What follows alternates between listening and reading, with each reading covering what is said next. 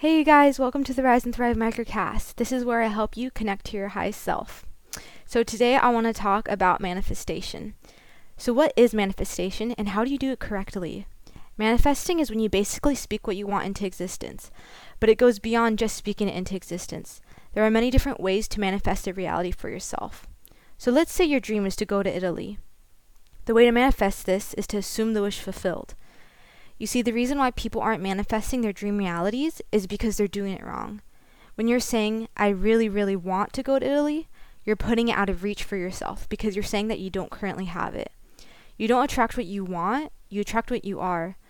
So the way you manifest this trip to Italy is by saying, I'm so grateful I'm going to Italy, and really get excited about it. Manifestation doesn't work unless you're in an elevated emotional state, because your emotions need to be vibrating on a higher frequency so that it can attract that reality for yourself. But if you truly deep down don't believe that there's any possible way you can make this trip to Italy work, even when you're saying out loud, I'm grateful to go to Italy, then it's not going to work. You have to really believe it. Manifestation starts with your thoughts, and from there it goes to the feelings you're expressing about it, and then it goes to the words you speak. There's a quote by Abraham Hicks that goes, focus on how you want to feel and let the universe fill in the details for you. So how would you feel when you're in Italy? What would the food smell like? Where would you go? Visualize and get very detailed because the universe doesn't know the difference between what you're doing versus what you're thinking.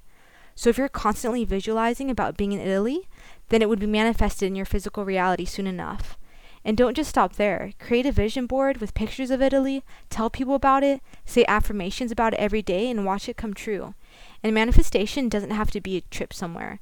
It could be for a relationship, a job, money, really anything. So put it to the test and see for yourself how your reality can change before your eyes when you manifest.